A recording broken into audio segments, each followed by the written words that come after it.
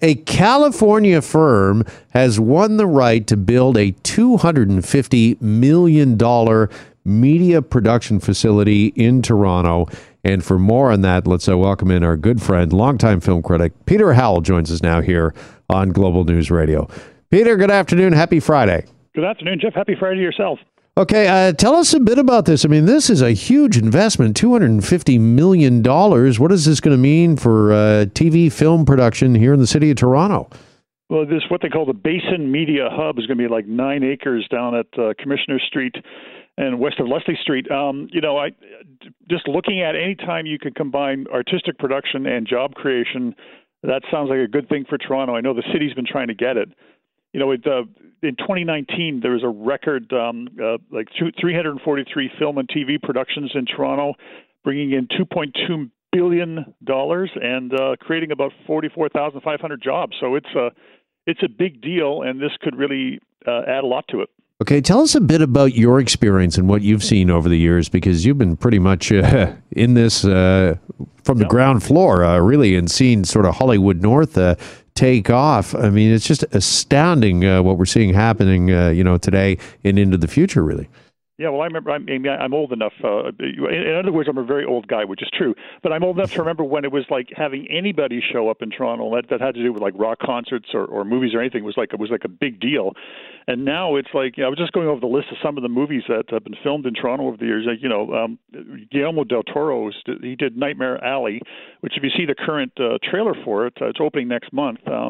Bradley Cooper and Cate Blanchett. Part of it was filmed at the R.C. Harris water plant and the beach where other movies have been made. You can see that right in the trailer. He also made The Shape of Water there, which won Best Picture at the Oscars.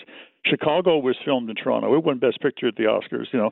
Suicide Squad, the first Suicide Squad was filmed here. The Resident Evil films were filmed here. Good Will Hunting, which won Screenplay Oscar for Matt Damon and Ben Affleck.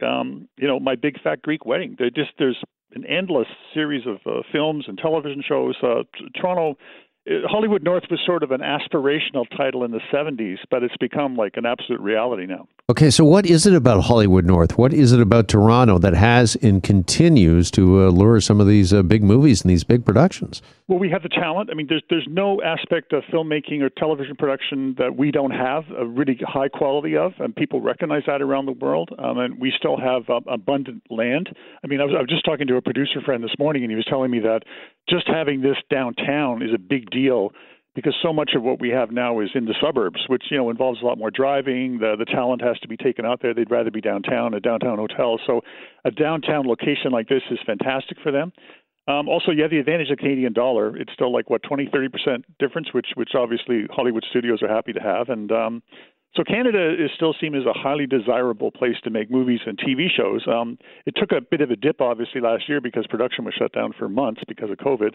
It's coming back now, and coming back in a big way, which this signifies. So it's a very positive thing. My only worry about it's awfully close to the Leslie Street Spit, like that wonderful accidental paradise they call it. I like to walk there every day, and I hope it's not too close, but it's pretty close.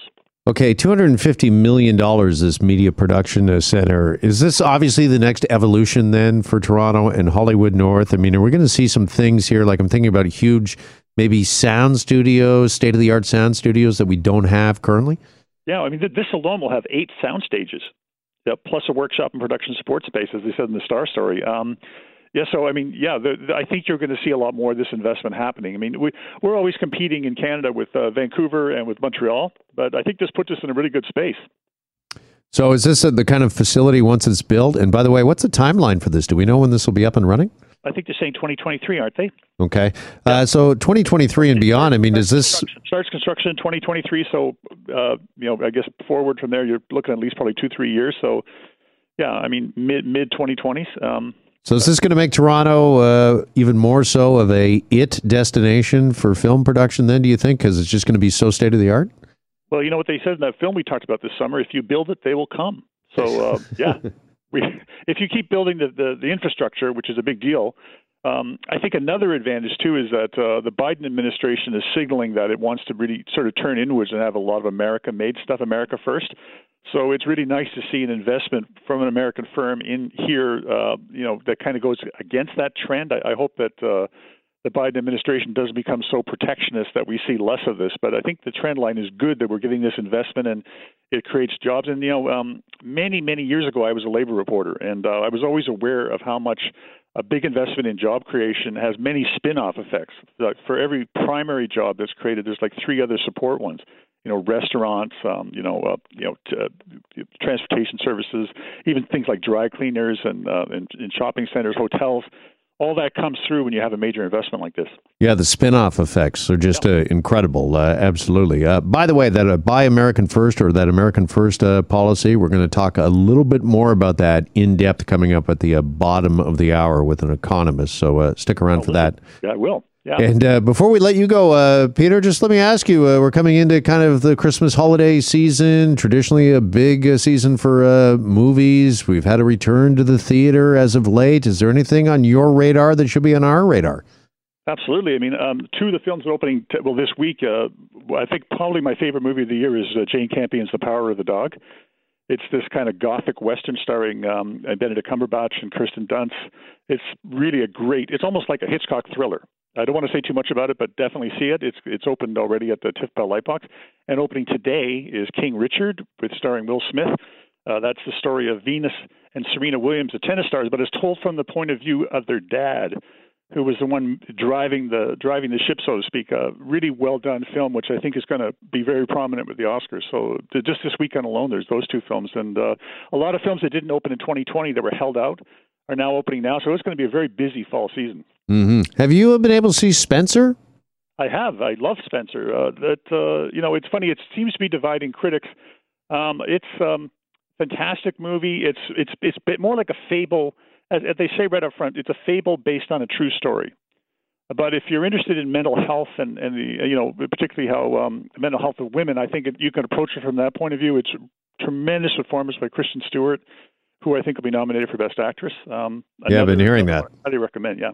Yeah. Peter, really appreciate the time as always. Always a pleasure talking movies with you. Have a great weekend. You too. Thanks a lot. There's film critic Peter Howell with us, and we're back after this break here on Global News Radio. Hi, it's Shauna, and I might be a bad parent because my kids think French fries are vegetables. Hey, it's Ryan, and I might be a bad parent because I went out for wings when my wife was in the hospital after giving birth. Johnny here. I might be a bad parent because in my house, the tooth fairy gives pocket change. But we're not alone. Len emailed us and said his 6-year-old daughter's Tarzan moment going from love seat to lazy boy by curtains made him more proud than any dance recital. And Andy left his 2-year-old at the rink. All right, guys, I'm sure we're not alone. Like Andy's kid. For stories and confessions like this, make sure you check out our podcast. It's called Bad Parents, and it's available wherever you get your podcasts. I left a glove at the rink.